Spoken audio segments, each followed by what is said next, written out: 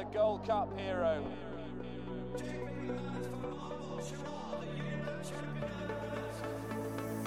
Two of the most admirable chasers you could possibly wish to see. Relentless, remorseless, and pounding Cordan Star into submission. Hello and welcome. We are back. It is the Race Hour podcast, of course, brought to you with our friends at bookmakers.co.uk. It's myself, Dean Ryan. It's been a little while, but I'm delighted to say Dermot Nolan of Race Hour fame and many other platforms. Dermot, how are you? Back? All good, Dean. All good. It's great to be back. It's kind of weirdly crept up on me, despite the fact that we had about 5 months to get ourselves together. It has kind of crept up, but it's great. Having Cheltenham tomorrow now is just very exciting, isn't it? I guess we had to cut. We kind of left it to the last possible moment, Dermot, I feel, considering that Cheltenham is officially back on racing terms from tomorrow. But I know you've been an avid follower of the flat season all summer, of course. Oh God, of course, yeah, of course. Nothing I love more than and flat racing. And whilst it was an enjoyable enough season, I was away the last few weeks, so kind of looking forward now to just getting back. A man who never gets... Yeah, no, I get it. And likewise, I've been fascinated by it all. And I'm sure everyone knows what we're saying here. But a man who never takes a break. And I'm delighted to say is back on the Race Hour podcast. Now, Don, we've had you on a couple of times in recent years. But of course, people might remember going back to the days of the Race Hour of yonder year when it was Nick Luck, myself, Dermot Nolan, and Don McLean. So, Don, welcome back. Thanks, Dean. Oh, they were the days. That was a while ago now. Yeah. Oh, it is a good few years. Yep. Yeah. I know, look, they were good, and yeah, delighted to be back again for a chat. But it's a good time of year, isn't it? We're kind of into the dying embers of the flat season. Still have the Breeders' Cup to go, obviously, and we have the Vertem Futurity Trophy on Saturday. But it's time to start looking back on old National Hunt footage from last year and trying to remember the horses that you'd noted and trying to remember why you'd noted them as horses who might be worth following this season. So no, it's a great time of year, this. It is. It's like the first Tuesday of Cheltenham, the first week proper of the jump season, because all your hopes and dreams are alive. So it's a thing I use all the time. But this is where it feels like it could all still happen. And the disappointments are yet to come. And hopefully some successes along the way. Look, delighted to have you on, Don. What we're going to do on today's podcast on the Race Hour is spin through some of the big four divisions, what happened last year, what we think might happen this year. No tipping really here, but some hopes and dreams, as I alluded to, will be displayed across the Champion Hurdle, the Champion Chase, the Stayers, and of course the Gold Cup. And after that, we will take a short break and then head into a little bit of dark horses, see if we've got any for the season that maybe people have forgotten about, as Don just suggested. You have to go back and check the notes and rewatch a bit of racing. But we did find a few, I think, and then we might have a little chat about what's coming up at the weekend across Cheltenham and elsewhere. So why don't we get going? We've got to start with the horse that the Race Hour has sponsored for a long, long time now. And of course, that's the wonderful Honeysuckle. I think she's 12 from 12 now. The Champion Hurdle was another step into the stratosphere that I don't think even the biggest supporters like myself and Dermo thought she was capable of going as far as she has. Now, that's to say we didn't think she might win a Champion Hurdle, but in the style that she did it, Dermo, just how brilliant was she? God, there's kind of, you run out of phrases to sum up this horse. She's just quintessentially brilliant. It's just how effortlessly she does it. She also kind of entertains the masses in that she tends to kind of jump the last quite clear and then kind of seems to nearly let the horses back into it again. But just last season at Leopardstown and Cheltenham, she just didn't even do that. Like at Leopardstown, I remember on the preview night, which of course Don and yourself were on as well, and the way David Mullins said when I had said, and Mikey Fogarty said that maybe she got away from the field, and David Mullins just kind of said, well, it takes some horse to get away from the field from where she went away from. And I don't think we realised how in what rude health she was in, because before that she'd kind of scrambled home enough from Ronald Pump, and just the way she buried that field at Cheltenham. And the thing is, Dean, is that you look at the market this season, and I mean, Fernie Hollow is going over fences, last I heard, and then you've got Echoes and Rain. You don't know where you stand with that horse. I mean, she could be very good, and then the rest of the cast are a very, very similar field of horses. I'll probably end up backing Abracadabras a few more times this year because he kept me going last year, especially at Aintree. But bar that, I mean, she doesn't have a whole lot to beat. I mean, the one quandary that I will add into the mix here is that a few horses seem to that Cheltenham Festival on good ground last year seemed to have left its mark on a few horses. Honeysuckle was nowhere near as good at Punchestown as she was at Cheltenham. Now that's very normal. She still got the job done, but an awful lot of those Gold Cup horses kind of didn't come out afterwards. Monkfish is out for the season. Happy Go Lucky from a handicap, he's out for the season.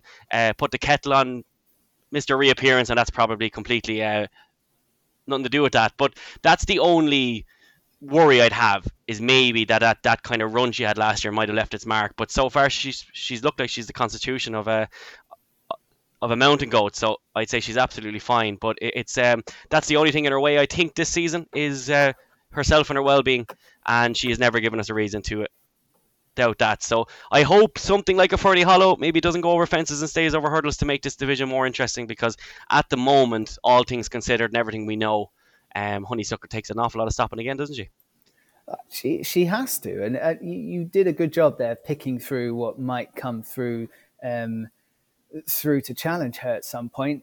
Don, I would say she needed a clever ride the year before at Cheltenham, but probably me or you could have ridden her home in the most recent festival success. She seems to have just improved, and she's 7. So like, it's not like we're looking at a 9-year-old trying to defend a crown. It's an improving horse.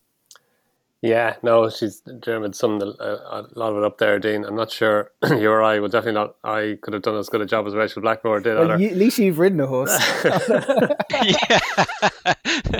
Yeah, I was also ran on both occasions, so nothing as good as even threatening the places. But yeah, look, she's brilliant. You know, she's flawless. She's 12 for 12, and I agree with the two of you. I think she's getting better, because that kind of little wobble that she had in the Irish Champion Hurdle last year, so the season before last, when she only just scrambled home in the end, she looked like she was going to go and win easily, and then just seemed to lose concentration for some reason on the run-in. That wasn't in evidence again in the Hatton's Grace Hurdle on her first run this season. I'd say, I don't know, but I'm sure, you know, even though she was sent off a long odds-on shot then, I'm sure Henry had the whole season in mind rather than having all the screws tightened for her first run. And then, like, yeah, our Irish Champion Hurdle win, that was a blow-away performance, wasn't it? Like, the way that she quickened from the second last flight and the distance of ground that she put between herself and her rivals quite quickly, it was quite an astonishing performance. And before then, I was kind of thinking 2.5 miles was a trip that she might be vulnerable over 2 miles, but she has that pace as well, the 2 mile pace. She's probably got faster as she's got older, and like her last 2 runs last season before Punchestown, they were probably the 2 best runs of her life, and both of them were over 2 miles, albeit on easy ground or in soft ground on both occasions. But yeah, look, to do what she keeps on doing. It's hard to, we've said this often about her and about others, until they get beaten, you just don't know how good they are. And we may still not have got to the bottom of Honeysuckle's ability. Like, there was a little bit in the Punchestown race on her last run last season, where again I'd say she kind of steadied into the last and wasn't overly fluent at it, and Sharjah came at her, then she picked up again on the run in and went away again. So look, as long as she remains sound and healthy and well, please God she will. She's just a superstar. She's a filly that you just want to, or a mare that you just want to go and see racing and see winning. Yep. And by design, Don, when you get a horse like this in a division, some of the ones that you fancy might step forward from novice campaigns and move into the realm tend to avoid it. So I think we're going to get that a little bit this season with a few of the likely protagonists. I think it's around a 7-4, 15-8. It's a little bit of 2-1 if you can grab that about Honeysuckle. Its well-being is all you're concerned about, and I'm never going to say 2-1's value this far away, but it's well-being, isn't it? Yeah, exactly. Like, you know, like, it's hard to see. Look, it's a long, long way from here to March, as we know, and an awful lot of things will happen between now and then, please God. But it's hard to see where her danger is going to come from. Like, the ones that are up high in the market, they're either horses she's beaten before, like the likes of Sharjah or Epitant, or horses who are probably going over fences. Fernie Hollow remains to be seen, but it looks like chasing might be the thing for him, and maybe Galopin Des Champs. He's there, and he's going to probably go chasing as well. I mean, it's hard to know. We don't know for sure where these horses are going to go, but that's kind of seems to be the vibe at the moment. Bob Bollinger chasing as well, Appreciated chasing as well. Epitant, she's beaten. Calixios maybe, but I think he's going chasing as well. And the one you're left with really is Echoes and Rayner. So she's the one who could step forward. Another mare who just seems to be a better filly since they've started holding her up, and instead of allowing her pull along in front, she seems to be like she's a very free going mare, but she's been good now and she's improving her last couple of runs since she's been held up. But she still has an awful lot of ground to make up if she's going to get up to the level at which Honeysuckle currently is. Yep.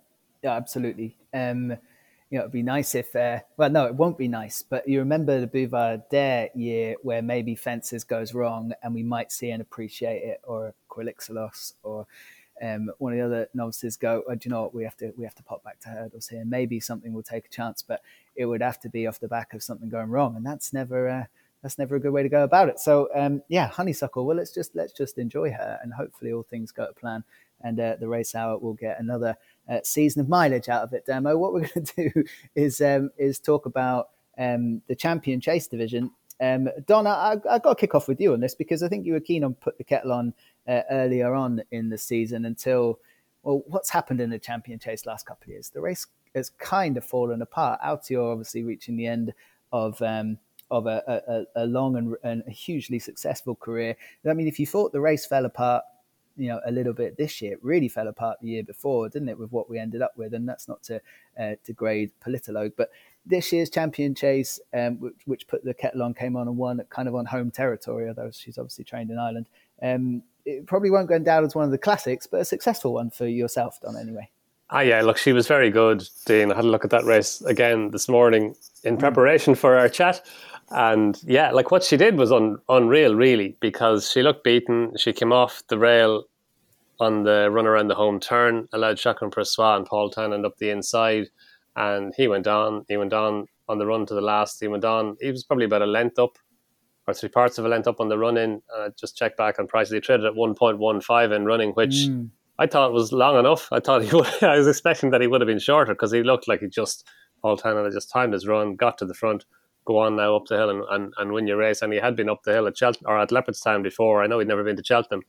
And yeah, I mean, why did that happen to him? Who knows, whether he weakened or didn't get there, or maybe the way to maximize his potency is to ride him the way that Paul Tannand rode him at Punchestown. Then I know Punchestown is a completely different track to Cheltenham. It's right-handed for starters, and it's an easier 2 miles.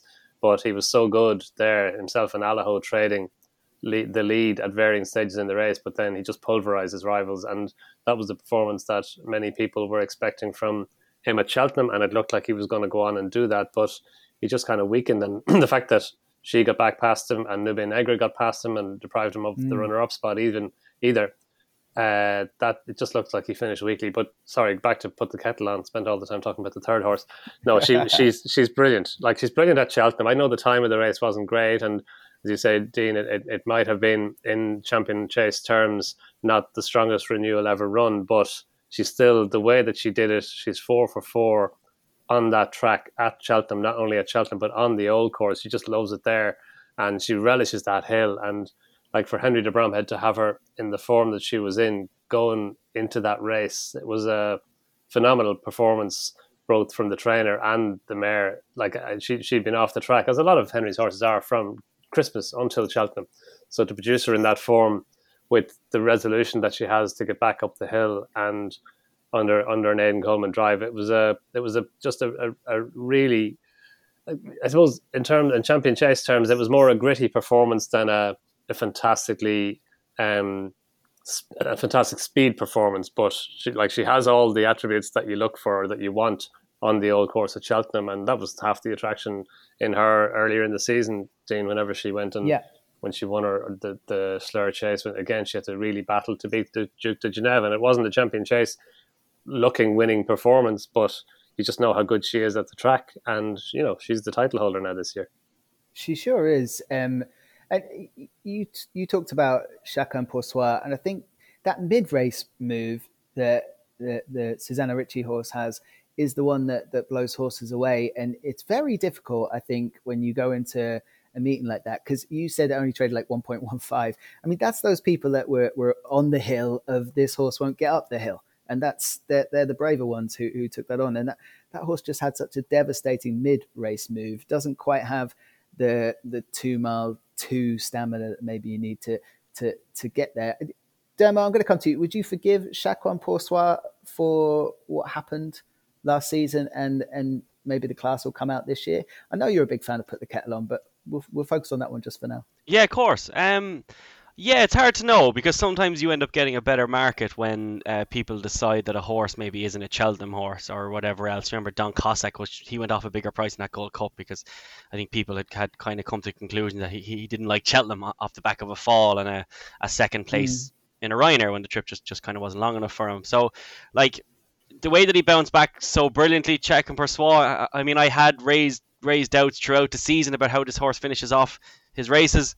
Chacun Pour Soi, for me, the day that he went to the line best was at Leopardstown, but like he beat Vacher Duderie, who was kicked into touch that day as well, or afterwards, and Notebook as well. So I think it's very hard to get a proper line on him. As good as Min is, as far just for Cheltenham, because he looked, for all intents and purposes, as Don said, like he was just going to come through.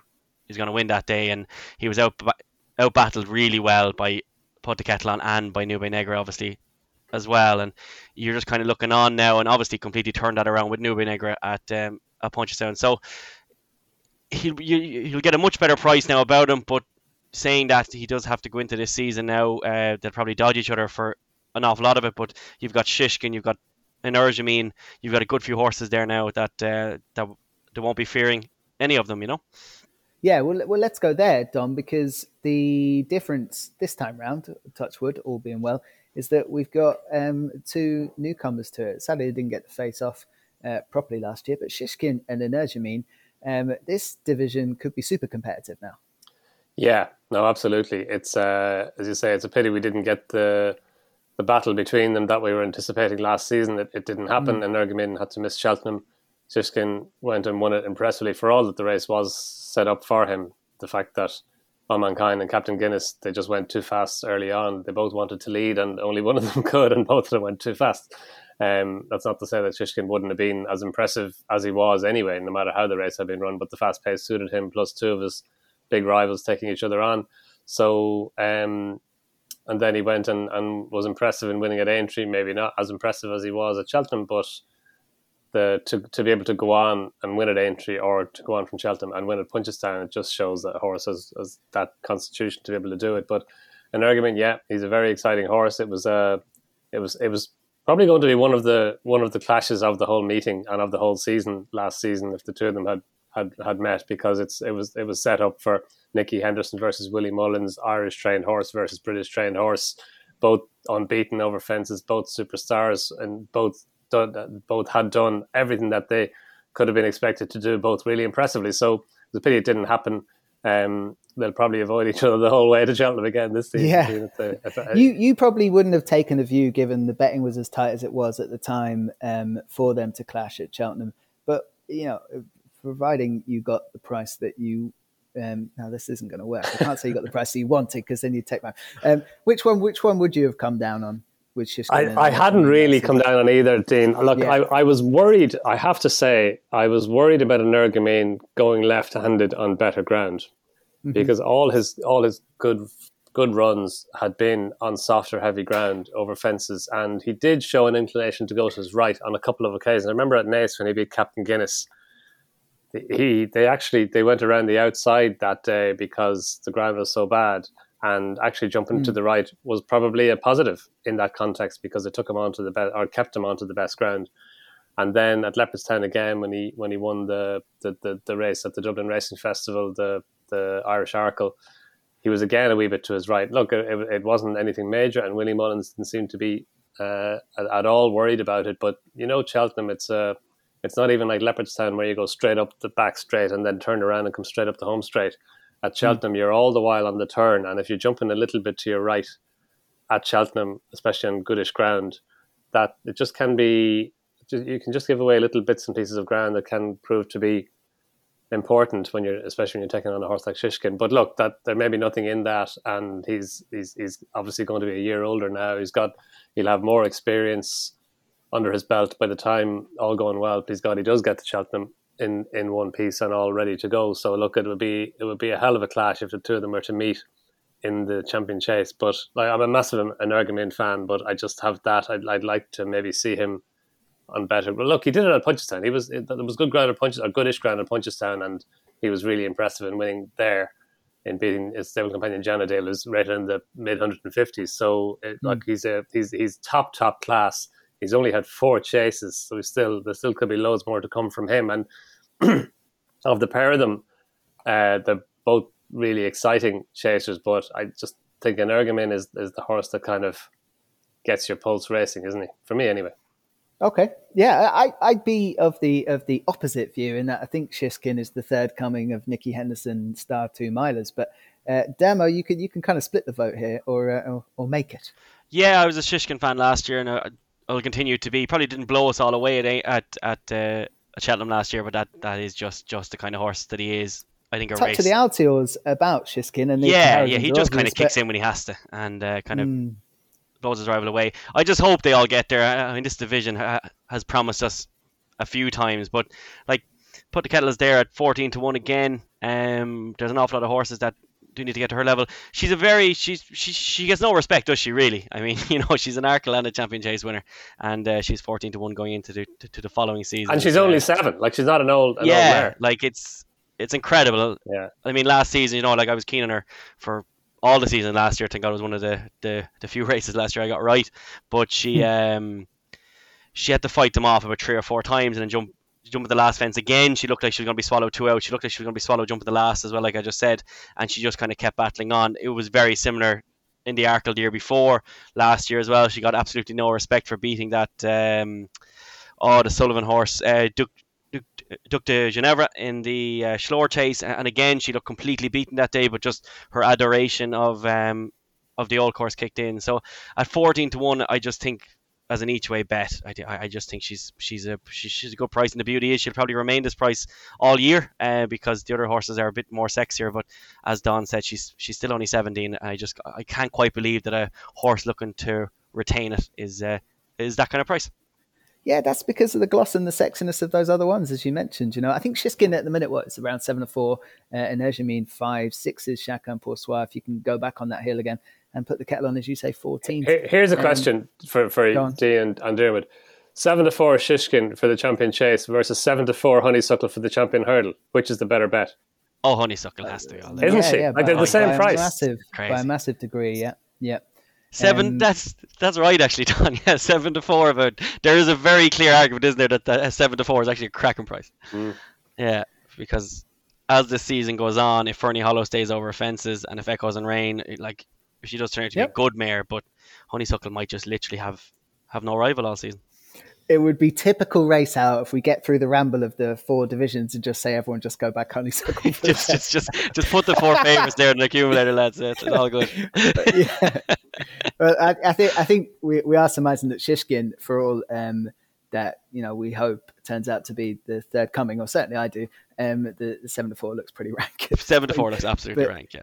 But it's there. And in comparison to Honeysuckle, it does take a bit of explaining. All right, why don't we move on to the Stayers Hurdle division? One of my biggest letdowns of the whole of the Cheltenham Festival was the Stayers Hurdle last year. Anyone who watched our preview night, which the 3 of us were on, of course, I think I went as far as to say that there was a certainty in the race, which always comes back to bite you, because within about 4 or 5 days of recording that, it was decided that Time Hill wouldn't make the contest. Now, thankfully, there was some redemption at Aintree, but you'd have to argue that race perhaps wasn't as tough as what might have been faced at the Cheltenham Festival. But Time Hill, nevertheless, currently sits as a 5-1 favourite for the Stayers division this year.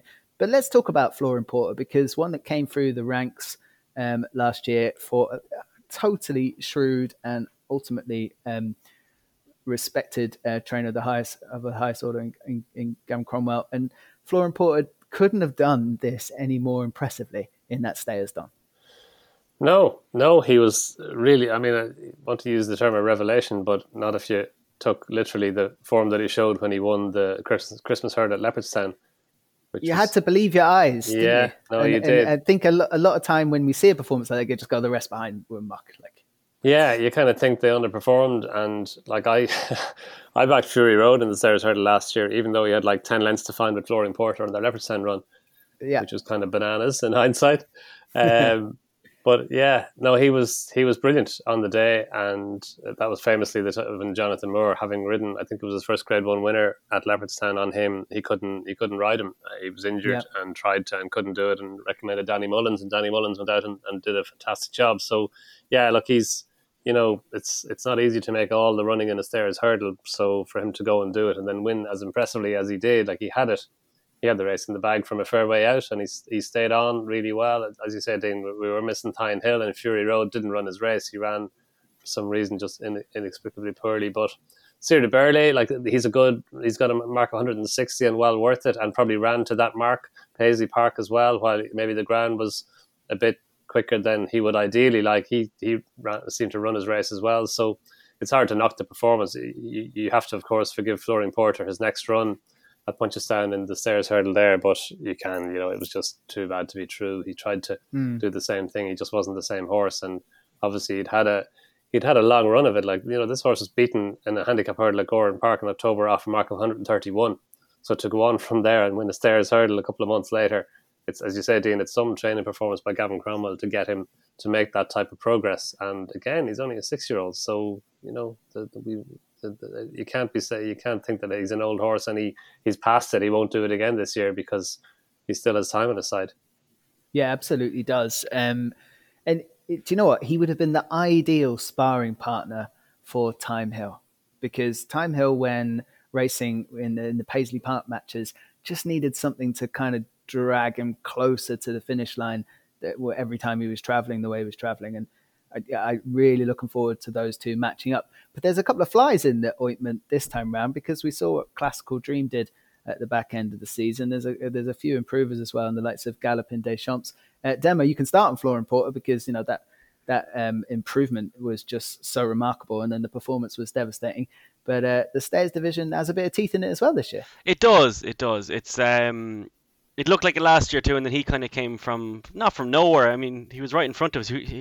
He's one of those really annoying horses that was right there in front of you, but I just didn't believe it, and you regret that afterwards. But yeah, Classical Dream, he's very hard to weigh up. We've had a few of these horses that have come from Punchestown Festival, looked absolutely unbelievable. It's very hard to know exactly where he is now. He was superb, absolutely brilliant. He blew them out of the water, but I'm not quite sure how much I believe that performance. And they knew on the day, didn't they? They knew, they smashed there was some plunge. And when Patrick Mullins was talking afterwards, saying that he got a few lads in the yard to persuade Paul to ride the other one. He knew well what was all there, and just kind of who did he persuade him to ride that day again? Paul Townend rode. Maybe on Penn Hill or something, I can't remember. Yeah, but so he obviously got onto a proper one, and it is. You're kind of watching, kind of looking on, going, that's an unbelievable performance considering how much they smashed him, and Ronald Pump in third does add a good bit of credence to that form. So I'm by no means absolutely ruling him out, but the one that I've kind of taken a small swing on, completely accepting that I might lose my money here, was just Patrick Mullins was talking the last day on that Racing Post show, and he just said in passing, now it more than likely was like his dad can kind of think out loud, that Gaillard Du Mesnil could end up staying over hurdles this season.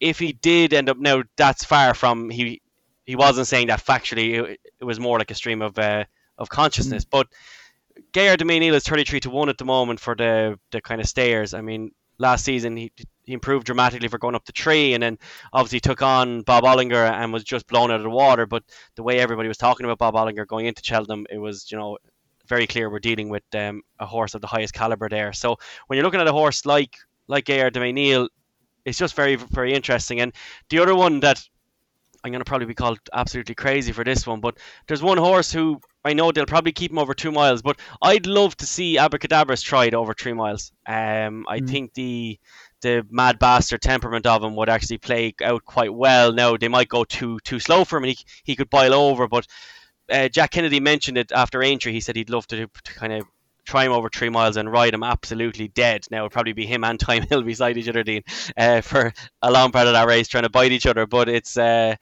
think the likes of Abracadabras for that could just be very intriguing. I'd love to see him, but at the moment, one of the only, I think I've made 3 bets anti-post, because I've kind of gone off anti-post, but Gaillard de Mesnil at 33-1, he was one of them, being just in case he does end up staying over hurdles. Yep. Okay. Don, I mean, in the stayers picture, myself and you and Demo's mentioned a few there. Classical Dream is one I didn't get you to opine on, but he looks like the market will tell you anyway. He's the closest to Time Hill, and Flooring Porter a little bit disregarded around a 10-1 shot. But what do you make of the stayers? I mean, have you got an early hope? It doesn't have to be a selection, but do you have hopes for this division of something stepping up to the mix? Yeah, well, look, I concur with Dermot on Gaillard de Mesnil. Like, he would be interesting. He did win the Nathaniel Lacey race at Leopardstown last at the Dublin Racing Festival, which I know that's only over 2 miles 6, but it's a stairs race, and it's often won by a horse who goes on to be an Albert Bartlett type of horse. Now, he ran in the Ballymore instead, which obviously Willie Mullins regards him as as pacey enough to run in that. He was kicked a touch by Bob Ollinger, but we don't know how good Bob Ollinger could be. He talk about second comings or third comings even.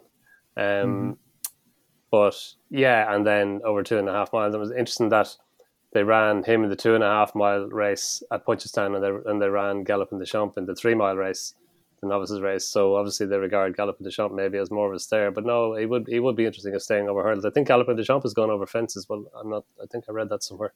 Maybe it's gone over fences. That would be likely. But look, Classical Dream is intriguing because he's got that back class and the back, like, he's a Supreme Novices Hurdle winner, and then he'd been off the track for so long, so to come and do what he did at Punchestown with the weight of money, as you said, that was behind him, it wasn't a surprise. And that's, it's a funny one, because if a horse runs well when he's been weak in the market, you kind of go, right, that he's going to come on for that, so whatever he did there, he's probably going to be better than that next time. But if a horse after a long break wins well or is impressive, having been strong in the market, I regard that as a significant positive, because he was expected and he went and did what was expected of him after his long break. And yeah, like he could go over fences either, because remember, he was entered in that beginner's chase at Leopardstown at the Christmas Festival, and he didn't run because he was lame. So there, and I remember even after he won the Supreme Novices Hurdle, wasn't it, between Willie Mullins and Ruby Walsh, I think one of them wanted to go over fences, one of them wanted to stay over hurdles. I'm not sure which was which, but I think maybe Ruby wanted to go over fences and Willie wanted to stay over hurdles. Something, anyway, one or the other. I think that's right. Yeah. Yeah, but so they did have chasing in the back of their minds. That said, he's 7 now, rising 8. So if you have options for the stairs hurdle outside of him, if you have options for the staying novice chases outside of him, like Galopin Des Champs, for example, or even Gaillard de Mesnil, then maybe Classical Dream, the sensible thing to do would be to keep him over hurdles and just let him kick on over, instead of learning a new trade at the age of 7 going 8. And I'm sure he's been schooled over fences, but he was so good at Punchestown, and he's a Supreme Novices Hurdle winner who stays 3 miles. It might be like maybe we say this every year, the stairs hurdle division isn't that strong. We tend to say that. I tend to think that every year. Yeah. But there just might be a gap there for Classical Dream, and 7 rising 8. It's a good age for a stairs hurdle as well. Yeah, it would be. I'd have to agree with that. He'd be my one. I'm obviously a massive Time Hill fan, but he would be my one concern. And I'd be delighted if Flooring Porter was to run in the race and run exactly like it did the year before. But you'd have to be concerned about Classical Dream, because that back class is there that perhaps trumps a lot of those in the field, unless Champ decides to come back and go staying hurdling. It could, you never know. This division could take all sorts of different shapes. Let's move on to the Gold Cup. We had obviously a crescendo of Henry de Bromhead's success at the Cheltenham Festival, and nothing more remarkable than really what happened in the Gold Cup. I think Don and Dermo several times been very keen on Minella Indo for a Gold Cup. Dermo, I might start with. Oh God, yeah, I know. I'm going to start with you, Dermo. I know the kind of wheels came off that love affair. But it was a little bit of a war of attrition between the two, and I think maybe jumping second last, I would have thought it would finish the other way round. But it's a hardy beast. He is a hardy beast. Jack Kennedy also really came out of that race with aplomb. I thought it was a a superb ride, and whilst Rachel Blackmore rightfully took all the praise from Cheltenham last season, or at least the lion's share, as she deserved it, obviously. Jack Kennedy produced some of the best rides over fences last season that are at Cheltenham that there was. I mean, his ride on Galvin, his ride on the mare in the Kim Weir, was it? I forget her name now. Was just remarkable. Remember, the horse was like Mount Ida. Yeah, Mount Ida, yeah, pretty much completely out the back. And in this ride as well, it was just so, you forget how young he is as well, but he just handles these things so easily, and it's just phenomenal. And this horse, again, he's 8 going on 9. The one concern I'd have though is that just as a rule in betting, Dean, as anyone that listens to the Race Hour knows by now, I just tend to, from a betting point of view, disregard the previous season's Gold Cup runners. It's unless I know Albin Photo obviously proved that wrong, but Manel, know he's young, and I know he didn't have the hardest of seasons, but that was a very tough Gold Cup again. I think just how much the front three kind of left everything else in their wake. They had a very hard race, and Manel was brilliant, absolutely outstanding. A Plotard was as well, but I would be looking at one of the kind of newer brigade before I'd as a punt this season. Yeah, it was like I referenced it as a bit of a war of attrition, and it was that, Dom, wasn't it? Those two went as hard as they could possibly have gone, I think. Yeah, like again, I looked at this race this morning as well. Yeah, look, it's weird the way the season panned out for Minella Indo. Like, I backed him in November or October at 10-1, and he ends up 9-1 on the day, which is bananas. Yeah. But he was always doing it easily, I thought, through the Gold Cup. Like, A Plutard, I thought, had a harder race, strangely, even though he finished second. Like, he didn't flow like Minella Indo flowed. He got in tight to one or two fences. That was the 6th last or maybe the 7th last down the back straight, where Minella Indo just, like, everything was effortless for him. A Plotard, Don, he was the same in the Ryanair the previous season as well. I'm not sure if he doesn't quite like Cheltenham, maybe. He did win the I know it was a handicap that he won back when. Yeah, but the Ryanair, he could have won that Ryanair, but again, he was just scratchy around there as well. I don't think he was quite at his best, Dermot, in the Ryanair. I think he just didn't travel with his usual verve, whereas he did travel in the Gold Cup, but he just was, like Minella Ino's big strapping chaser, just seemed to take all the fences in his stride without really them causing him a moment's thought, whereas A Plutard, it just seemed to be just, I don't know, more of an effort for him the whole way around. And I thought he did really well to come up on the outside, and Rachel Blackmore again. Like he and Albin Photo both kind of moved up on the outside at the same time, but Rachel Blackmore just squeezed A Plutard in order to keep Albin Photo in there, and she was the one who moved up on the outside of Minella Indo going around the home turn. But you just never really thought A Plutard was going to beat Minella Indo, and even going over the last, like he pricked his ears, and A Plutard came at him again a little bit, but he went on again, and I think if they'd run up around the top of the track and around again, A Plutard wouldn't have got any closer to him. I thought, maybe strange thing in a Gold Cup, I actually thought Minella Indo won with a little bit in hand. I thought he did it quite cozily in the end, for all that. Like Jack Kennedy was all out and asking him for everything. It was a Gold Cup, but I just thought that he was very good. I think he had more in hand over A Plutard than what was the winning margin, a length and a half. I thought he had more in hand than that, and like I would have been like you, Dermot, until recently. The Gold Cup runners, Gold Cup winners. It's very hard to go back and do it again. But Albin Photo, like he's done it, and he proved that when you win it as a young horse, it is possible to go back and win it again.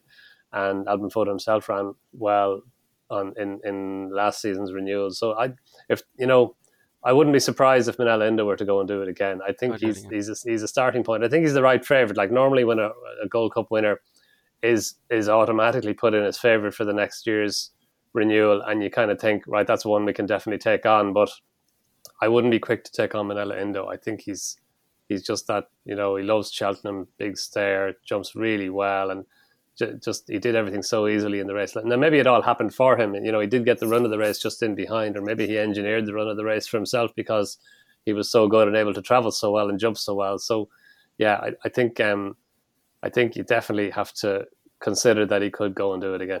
Yeah, it was what just I say I'm still just a bit emotionally sick of him, to be honest with you, Don, because I was all over him at Cheltenham the previous year in the RSA, and obviously what happened, and then I just couldn't believe after Leopardstown that a horse could come back. But it was one of those moments where you have to listen to Henry de Bromhead. He was, and you mentioned this, Don, at the preview night.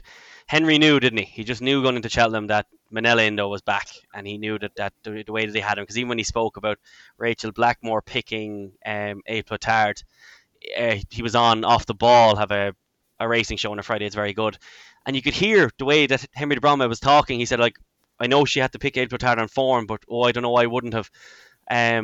It's mad when a trainer just seems to know going into a race like a race like the Gold Cup. He seemed to know that Indo was completely there, absolutely flying, and that I know the horse went off 9-1, but that was that was a short enough price considering the form that Minella Indo was actually carrying into the Gold Cup that year. Like, yeah. No, that was some week for Henry, wasn't it? He had a winner, at least one or two winners every day, including the 1-2 in the Gold Cup and the 1-2 in the Mayor's Novices Hurdle, and then a few weeks later, the 1-2 in the Grand National as well. Yeah, oh man, crazy stuff. I'm surprised he didn't retire. I mean, he can't possibly repeat it. You know, that's one of those ones where you hand the reins over to someone else and just go, I think I've shown you what you need to do now. Dermot, I'm surprised you can say the name Minella Indo, because you remember when we were all over Commander and Fleet as well at the Cheltenham Festival, and Minella Indo went and beat it at 50-1 that day. Yeah, and then and you wouldn't mind, I'd mentioned him as well that year at 50-1, because he ran. I remember, yeah. He ran behind, I think it was Allaho, I think at Clonmel or something like that, and he was. I'd fancied him that day. Yeah, no, he's been a horse that he's only emotionally hurt me, Dean. But look, thank God, if you're overly emotional in this game, you're going to lose anyway. So if he's a good price kicking around in March next year, and Henry's as keen again, I probably will get involved. Yeah, something probably needs to go wrong though for that to happen. I think it's as short as 7-2 in some places. I won't name the offending firm, but Good my God, word, 6-1, the best out there. I might mention a couple of other horses that I think everyone was thinking, well, which horse can come through? And Chantry House would have been on top of a lot of people's list, but I think the 12s, 14s around is super skinny, and there's plenty to come. Needed to come from Chantry House to step into that round with these big brutes. But Champ last year was disappointing and relatively inexplicable, and Envoi Allen was obviously disappointing at Cheltenham, but very explainable. If either of those two would have come forward, 20s and 16s around for them might look big on a day at the Gold Cup, where the world loves a horse called Champ and everybody loves Envoi Allen. Don, I'll go to you. Yeah, well, first of all, Monkfish is the glaring omission, isn't he? It's a pity. It's a real shame that he's not in it. Yeah, no, he was the big white hope. But look, Envoi Allen, what do you do with Envoi Allen? It's hard to know, because like he's so good. There was that symmetry going into the Cheltenham race, wasn't there? He'd won 4 bumpers, all 4 under Jamie Codd. He'd won his 4 hurdle races, all 4 under Davy Russell. He'd won his 3 chases, all 3 under Jack Kennedy, and then going into the novices race, the Marsh Chase with Jack Kennedy again, and then the wheel just came off. So, and then you can allow him his Punchestown run because he just wasn't right. He came back, he came back wrong, and apparently he's had some kind of a procedure in the meantime, and just reportedly he's all good and ready to go again. So, like, you know, he was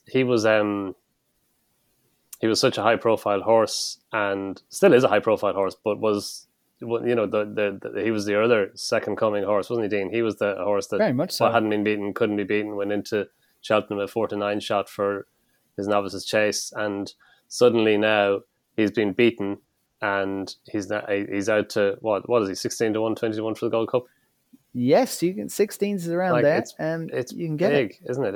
It's a big price for a horse if you allow him a fall, which you can, and then maybe he was running a bit keenly, and maybe there was a reason for his fall, but he just was in among horses, and he'd never fallen before, or like he'd been a really good jumper up to that point. And then the Punchestown run, that kind of maybe made people go, look, maybe he's not as good as he was. But you can just put a line through that run because he wasn't right. So he's got a fall and a run when he wasn't right, and suddenly he's completely fallen from grace. So it's just going to be very interesting to see what he does this season and how he goes about things. And Chantry House, yeah, I do like him, Dean. Like, I thought in the Cheltenham race, the that Marsh chase in which Envoy fell. I thought, so I was kind of worried about the trip for him. I thought he might need a longer trip, whereas Fusil Raffles, I thought he was the 2.5.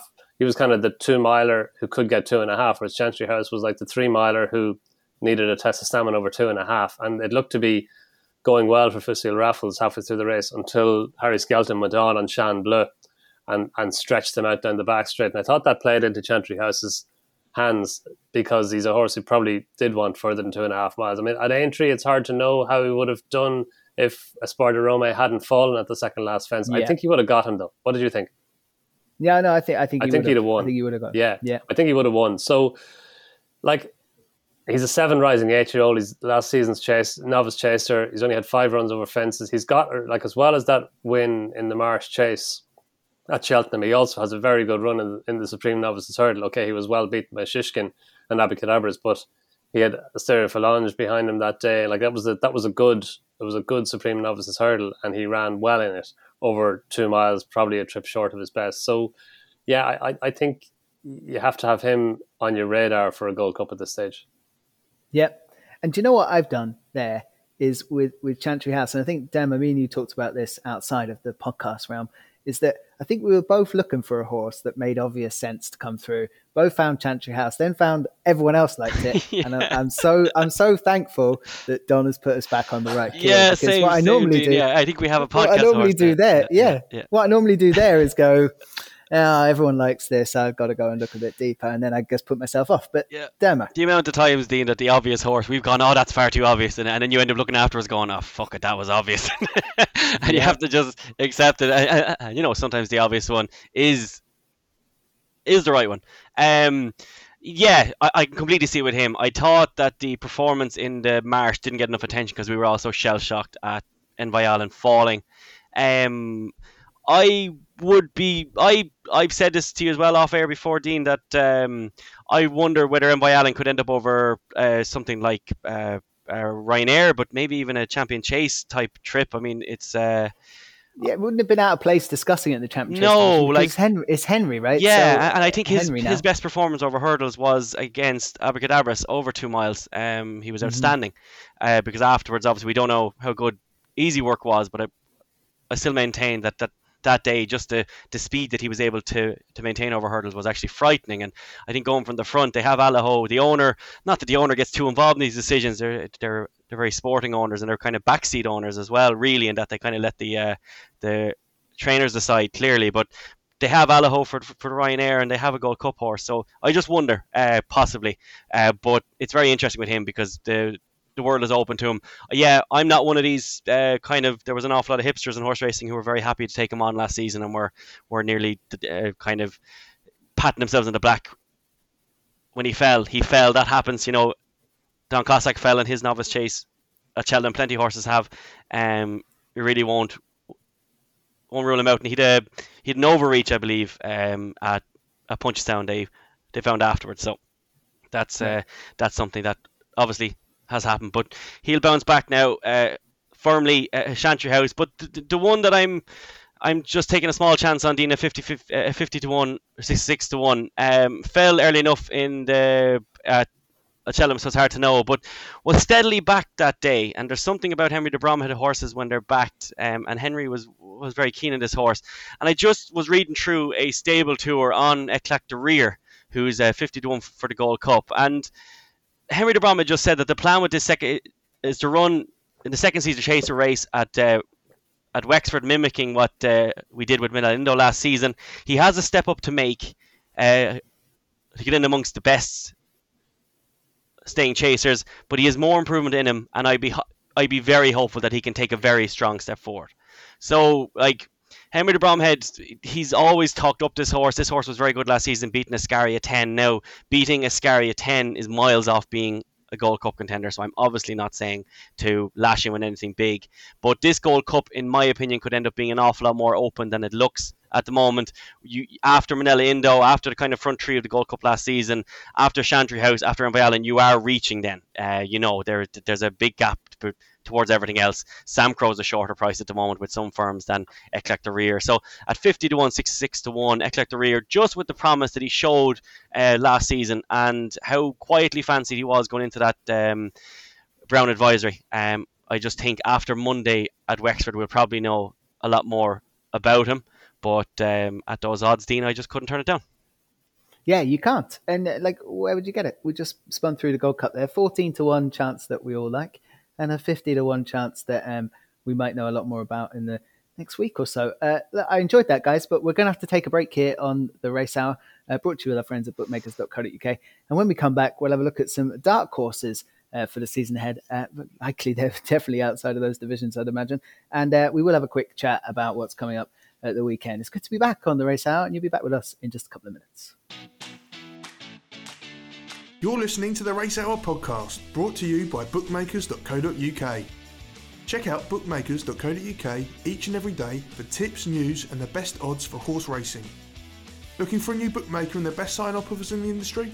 You'll find that at bookmakers.co.uk, sponsors of the Race Hour. Hello and welcome back to the second part of the returning Race Hour podcast, of course, brought to you with our friends at bookmakers.co.uk. It's myself, Dean Ryan, Don McLean is here, and Dermot Nolan is here. And now, after having a nice ramble through the key divisions at the Cheltenham Festival and what went before and what's to come, we're going to hopefully find a few pearls from the deeps of the form book from last year. Dermot, I'm going to start with you.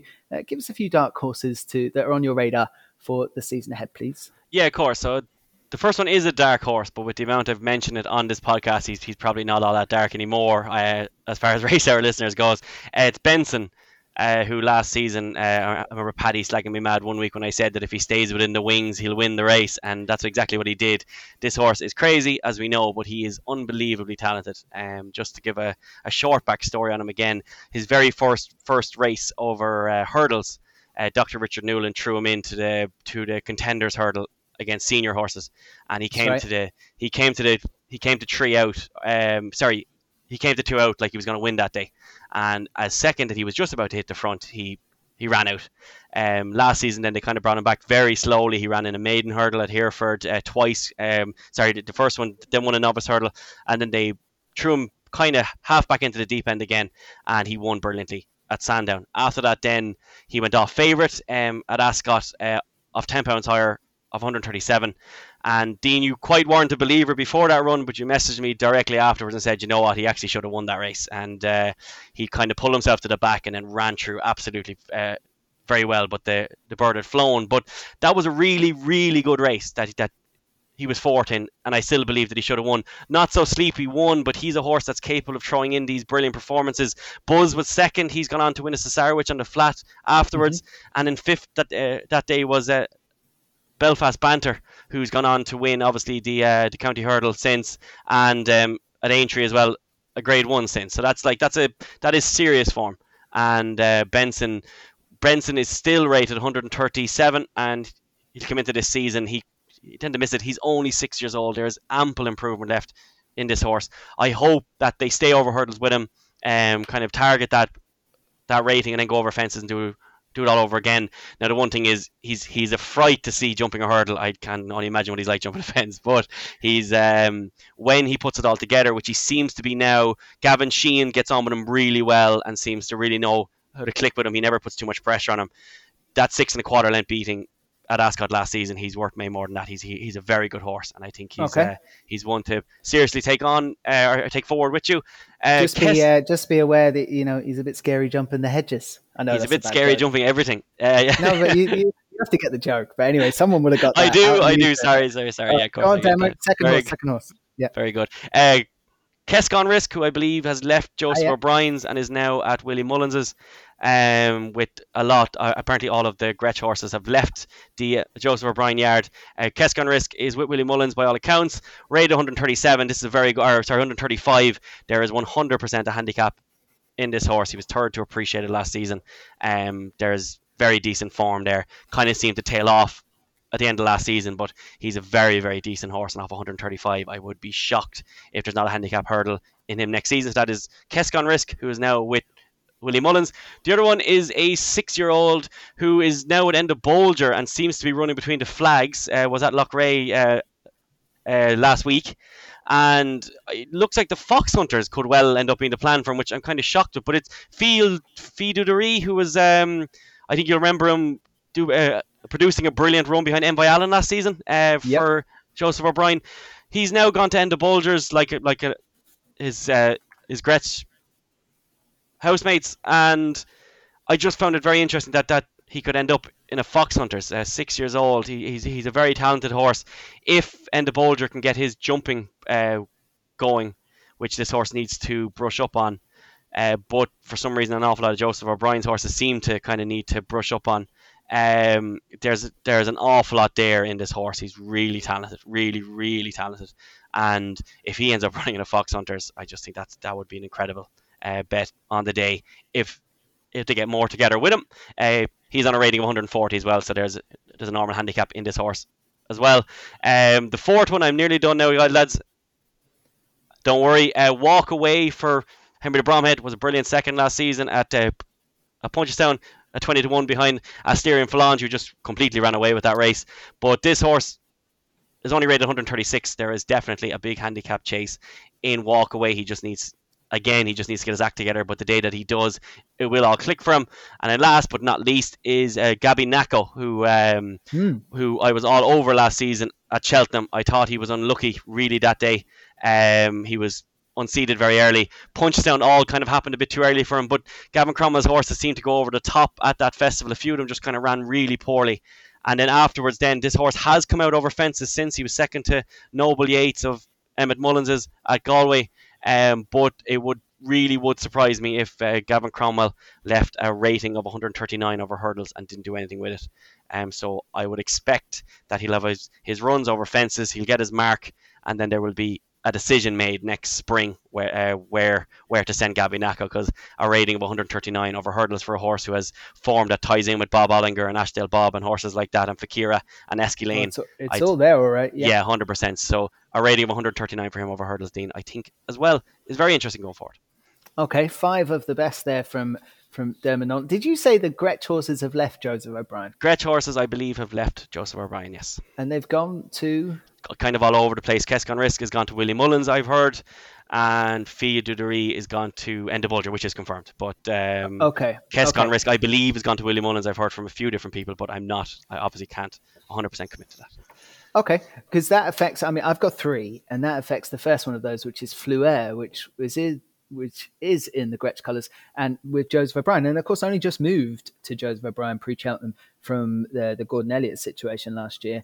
But I thought it ran a screamer in the Martin Pipe at Cheltenham behind Langadan and Galopin de Champs. And then just ran no sort of race at Punchestown, just littered with errors, to be honest. And I think you can draw a line through that. But they definitely had it right for that Martin Pipe. There's going to be a big pot in that horse off 140 if they stay hurdling, but he looks like a ready-made chaser. Joseph nearly got the job done for Gordon at Cheltenham and the owners, of course. Just if you watch the race back, you'll know exactly what I mean. But could definitely jump a fence, and I think they'll win a nice few races with that horse. I'm very interested to see where that goes. The other one people might remember us talking about last year is Zanza, who of course Dean, Floor. Sorry, Dean. Sorry, I just cut you off there. But Floor is gone to Enda Bolger as well. Okay. Interesting horse then for Enda Bolger this year will be Fleur. Zanza, who ran into Eldorado Allen and All Mankind, and then obviously came up short behind them in the early salvos of last season. This is Hobbs's chaser. Will then beat a really nice type, the King of May, before season went kind of skidding into a bit of a farce. I don't know if anyone remembers Sky Pirate actually runs this weekend, winning early on at Cheltenham last season. This horse was running all over it and hit the deck couple out. Now, it's never good when they don't go and finish the race and show you exactly what the form was going to look like, but it turned out to be pretty mustard. They did hold off with Zanza then till the rematch in the Grand Annual, and I thought it was running a very big race actually, but it all went just pear-shaped again, jumped a little bit too big, maybe had been off a little bit too long. There's plenty of races in Zanza, and I'm surprised actually it's not ready for this weekend, because they'll want to get going at some point off that mark. So I'm really excited about Zanza. And the third one, some people laughed at me, I think, a preview night that we did, but that's not uncommon, where I mentioned that Galahad Quest for Nick Williams is a Gold Cup horse in the making. Now, there's also only 5. People might remember it winning a Grade 2 at Cheltenham. And I think Simon Holt has a leg in Galahad Quest, but I'm really excited about what this horse might do. It finally came good for anyone who did keep the faith with My Madness, winning at double figures in a chase at the back end of last season. And I do honestly think this can reach serious heights. So I'm really looking forward to Galahad Quest coming out for Nick Williams. And they were my 3. So now we've left the best till last. Don, you've been very patient. I doubt that. It's over to Don McLean. I just on Dermot's walk away, I do like him. I've had him on the list for a little while. I thought actually after he ran in the EMS Copiers race that he could be a Galway plate horse, and he was definitely in the Galway plate. I think he didn't get into it. He was. I backed him down. Yeah. Did he get into it? He didn't get in, did he? No. He was balloted out. He was balloted out. Yeah. No, I definitely agree with you on him, Jim. And I think there could be there could be plenty more to come from him. And just tying in as well with your Gabinaco, he's one of yours. I think Magic Days, who finished behind Gabinaco in that beginner's chase at Galway, I think she could be quite good this season. She was very free last year. She finished, and her first run back for Henry in a maiden hurdle at Leopardstown, she finished 3rd behind Gaillard de Mesnil, and that was a race in which she just went way too keenly early on and did well to finish 3rd. Then she went and won at Clonmel, and then she went to Cheltenham. So she had a break from January to March. She ran in the Mares Novices Hurdle at Cheltenham, and again she was just way too keen and still kept on well enough to finish 2nd behind her stable companion Tell Me Something Girl. That was a race in which they went fast. Tell Me Something Girl was one of the few Henry de Bromhead horses who was held up, and who is held up.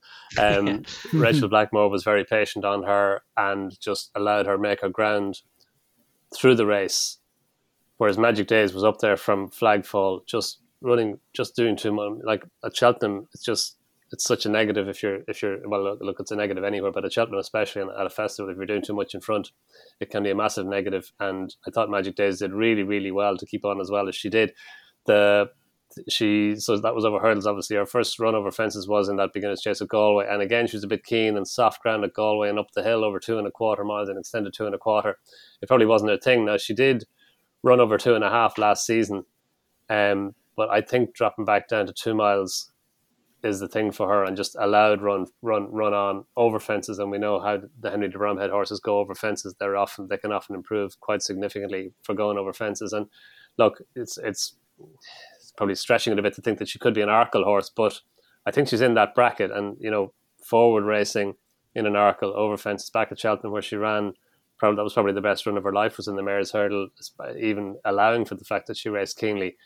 I just think that the Mares chase is over 2.5. So if there was a Mares chase over 2 miles, we should have a Mares chase over 2 miles at Cheltenham as well. Should have it's coming down. It's 34 coming. races as opposed to 28. Yeah. Why isn't there a Mares chase over 2 miles? Anyway, I just think she's look, if she can learn to settle a wee bit better, she could get 2.5, and she did that maiden hurdle at Leopardstown was over 2.5, and she won a point to point, obviously over 3. So it's not beyond the bounds that she could get further than 2 miles. But I think the way that she races, she's probably best deployed over 2 miles and allowed go on, allowed go forward. Henry de Bromhead did say as well, Don, a few weeks ago that this horse would be twice the horse over fences. Like, he was really properly excited going into Galway. So obviously she didn't produce the best run in Galway, but if he's that excited about a horse jumping at home, he does know what a good chaser looks like, doesn't he? He does, yeah. And look, she just could improve, and like just thought at Galway, she just again was a bit keen, and up that hill at Galway over 2.25 miles on soft ground, it just stretched her too much, I thought. Another one's On the Ropes, who he's not that dark. He won the Munster National Munster National last time, and that was his first win over fences. He raced off a mark of 141. Then the handicapper raised with 152, but I think he won with so much in hand. He finished 2nd behind Monkfish last year in a beginner's chase, and interesting that Total Recall also won the Munster National. They went on to win the Ladbrokes Trophy at Newbury. He was off an £18 higher mark. Now, he was rated low, much lower going into the Munster National. I think he was in the 120s, but he did go and win the Ladbrokes Trophy off an £18 higher mark. On the ropes, he's got £11, 152. So if he does go and target the Ladbrokes Trophy, then that could be an interesting race for him. And even if he doesn't, I still think he could, like any of those. Well, that is one of the top staying handicap chases at the start of the season. But I think he could move up into graded company as well. He's still a lightly raced horse, so I think he's a talented horse who could make up into one. He could morph into a staying graded chaser. And another is one for the team who could also be a Ladbrokes Trophy horse. Nick Williams thought his run in the Ultimate Chase at Cheltenham in March thought he ran better than his finishing position. He made a mistake at the water, and he made a mistake at one or both of the ditches down the far side. He lost a good position, and he had to stay on after that to take 5th place. He's a horse. He hasn't won a chase yet. He's had 5 runs only, though, so he's got the potential to improve again. He's got a mark of 140, which I think he can surpass this season, and he does go very well at Newbury. He finished second behind Next Destination in a Grade 2 race, the John Franklin Chase, there at the Ladbrokes Trophy meeting last season. And I think if he goes for the Ladbrokes Trophy off a mark of 140, he will be very interesting in that. So I love that horse, Don. I love that horse. I was all over him actually for the old team. And I remember watching the race. I can see it in my head now. Every time I thought One for the Team was about to get into it, just one little error and then get himself back into it. And I thought we're back, and then we're gone, then we're back. And no, I think there's definitely more to come from him. Interesting that he hasn't won a chase, isn't it? Yeah, it is. But that then that just means that the mark is going to be slightly more favourable. I'd have that one on my list, and I'd forgotten about him, which is what you do when you stop paying attention for a few months. So thank you for bringing One for the Team back into my notebook. It's definitely going to stay there. Okay. Now, if you've got any stamina left and you're not like Jacqueline Poursois coming up the hill at Cheltenham in a champion chase, there is a bit of racing this weekend, and Cheltenham is back. Demba, did you have any horses you wanted to throw out? I mean, it's a bit early and the fields don't look the biggest. No, I've got 3, Dean, yeah. So there's Buddy Rich at 5-1, first of all, tomorrow at Cheltenham in the 2:30.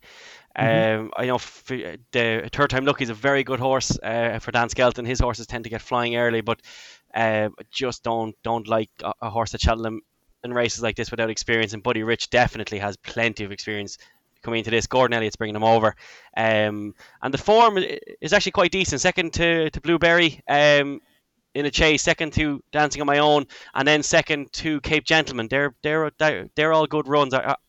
As listeners will know, I absolutely adore Cape Gentleman. I think he's a proper horse. So to be second to all of them going over to Cheltenham, I just think that's all very strong form, real tough form as well, which you need. And I think Buddy Rich at 5-1 is too big in the 2:30 at Cheltenham on Friday. In the 3:40 at Cheltenham tomorrow as well. Annual Invictus for Chris Gordon. I just kind of went back through the form on Sunday night. I was just watching a few races, and this horse finished second to the co-favourite Favre, but has a very decent turnaround now in the weights. There's not that much between these two horses. It was a real kind of battle.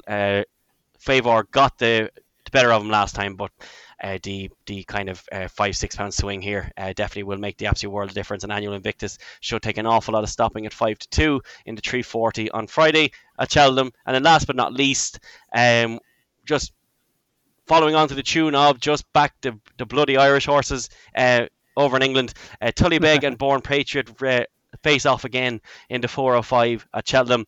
Tullybeg on Saturday, which is the Pertemps trial. Tullybeg is the 4-1 favourite under Jordan Gainford, but Born Patriot didn't quite get the run last time. It's 10-1. There was bigger around, but he's 10-1 now. Same colours Belfast Banter for Kevin Sexton and Peter Fay, and I think this horse could take an awful lot of stopping. A 10-1 looks a bit of a plan and is interesting. The trainer's only horse going over next week, this weekend. So the gamble has already begun, and Born Patriot at 4:05 on Saturday looks a fairly decent shouting. Yeah, could be ahead of the game there. That yard going well. I was very interested in Danny Kerwin running against your Annual Invictus in that small field handicap chase. He's very old starting chasing though, isn't he? Yeah, I mean there isn't much else now. I mean Danny Kerman's just got to come and deliver. I think they give it another wind up. He was really vexed by he was really vexed by poor old Harry Durham, who said he was the next big thing, and he just never quite did anything after that, did he?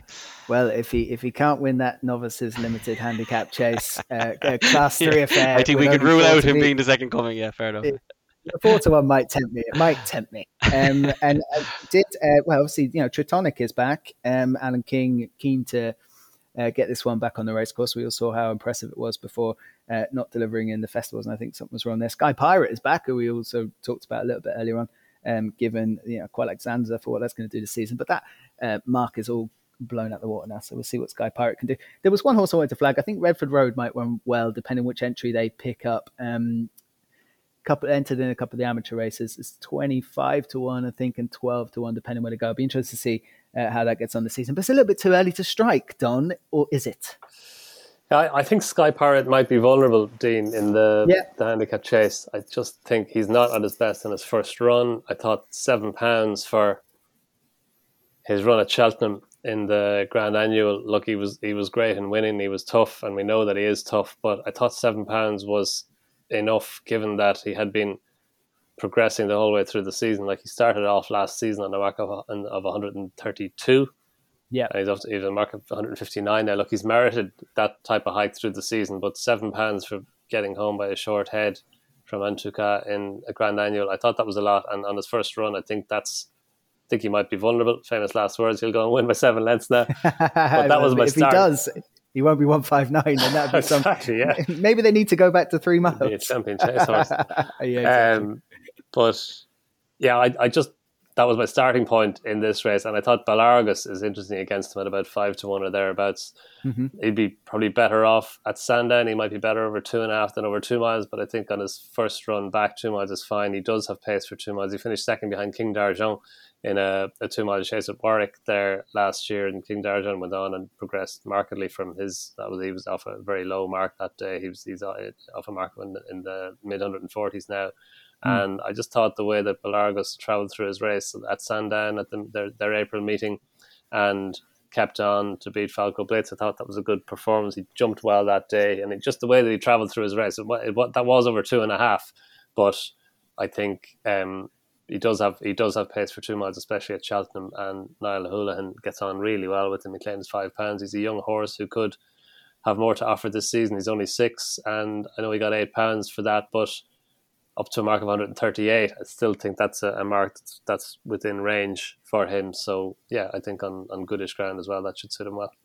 I love the booking. That man, Niall Houlihan, you mentioned, still taking 5 off, I think, and he rode a treble just in the week gone by, and he picks up some really nice rides for the likes of the Moors. Very good. And he is very good, and I think he's a guy you want on side. He's testament as well, isn't he, to slow burners. We don't, obviously this is a chat for another day, but in Ireland we tend to really fly through a young jockey's claim. They don't tend to have all that much time to kind of get their feet nearly, like Donny McInerney. He's a very good young jockey, but flew through his claim, and he could struggle now for a few years, whilst the likes of Niall Houlihan and these lads who end up very, very slowly working through their claim, they're actually nearly better off long term, aren't they? Yeah, no, that's a good point, Jared. And interestingly, Darragh O'Keefe, who flew through his claim, he went through a very quiet period, and now he's zinging again. He's actually leading the Jockeys Championship. So, it can be.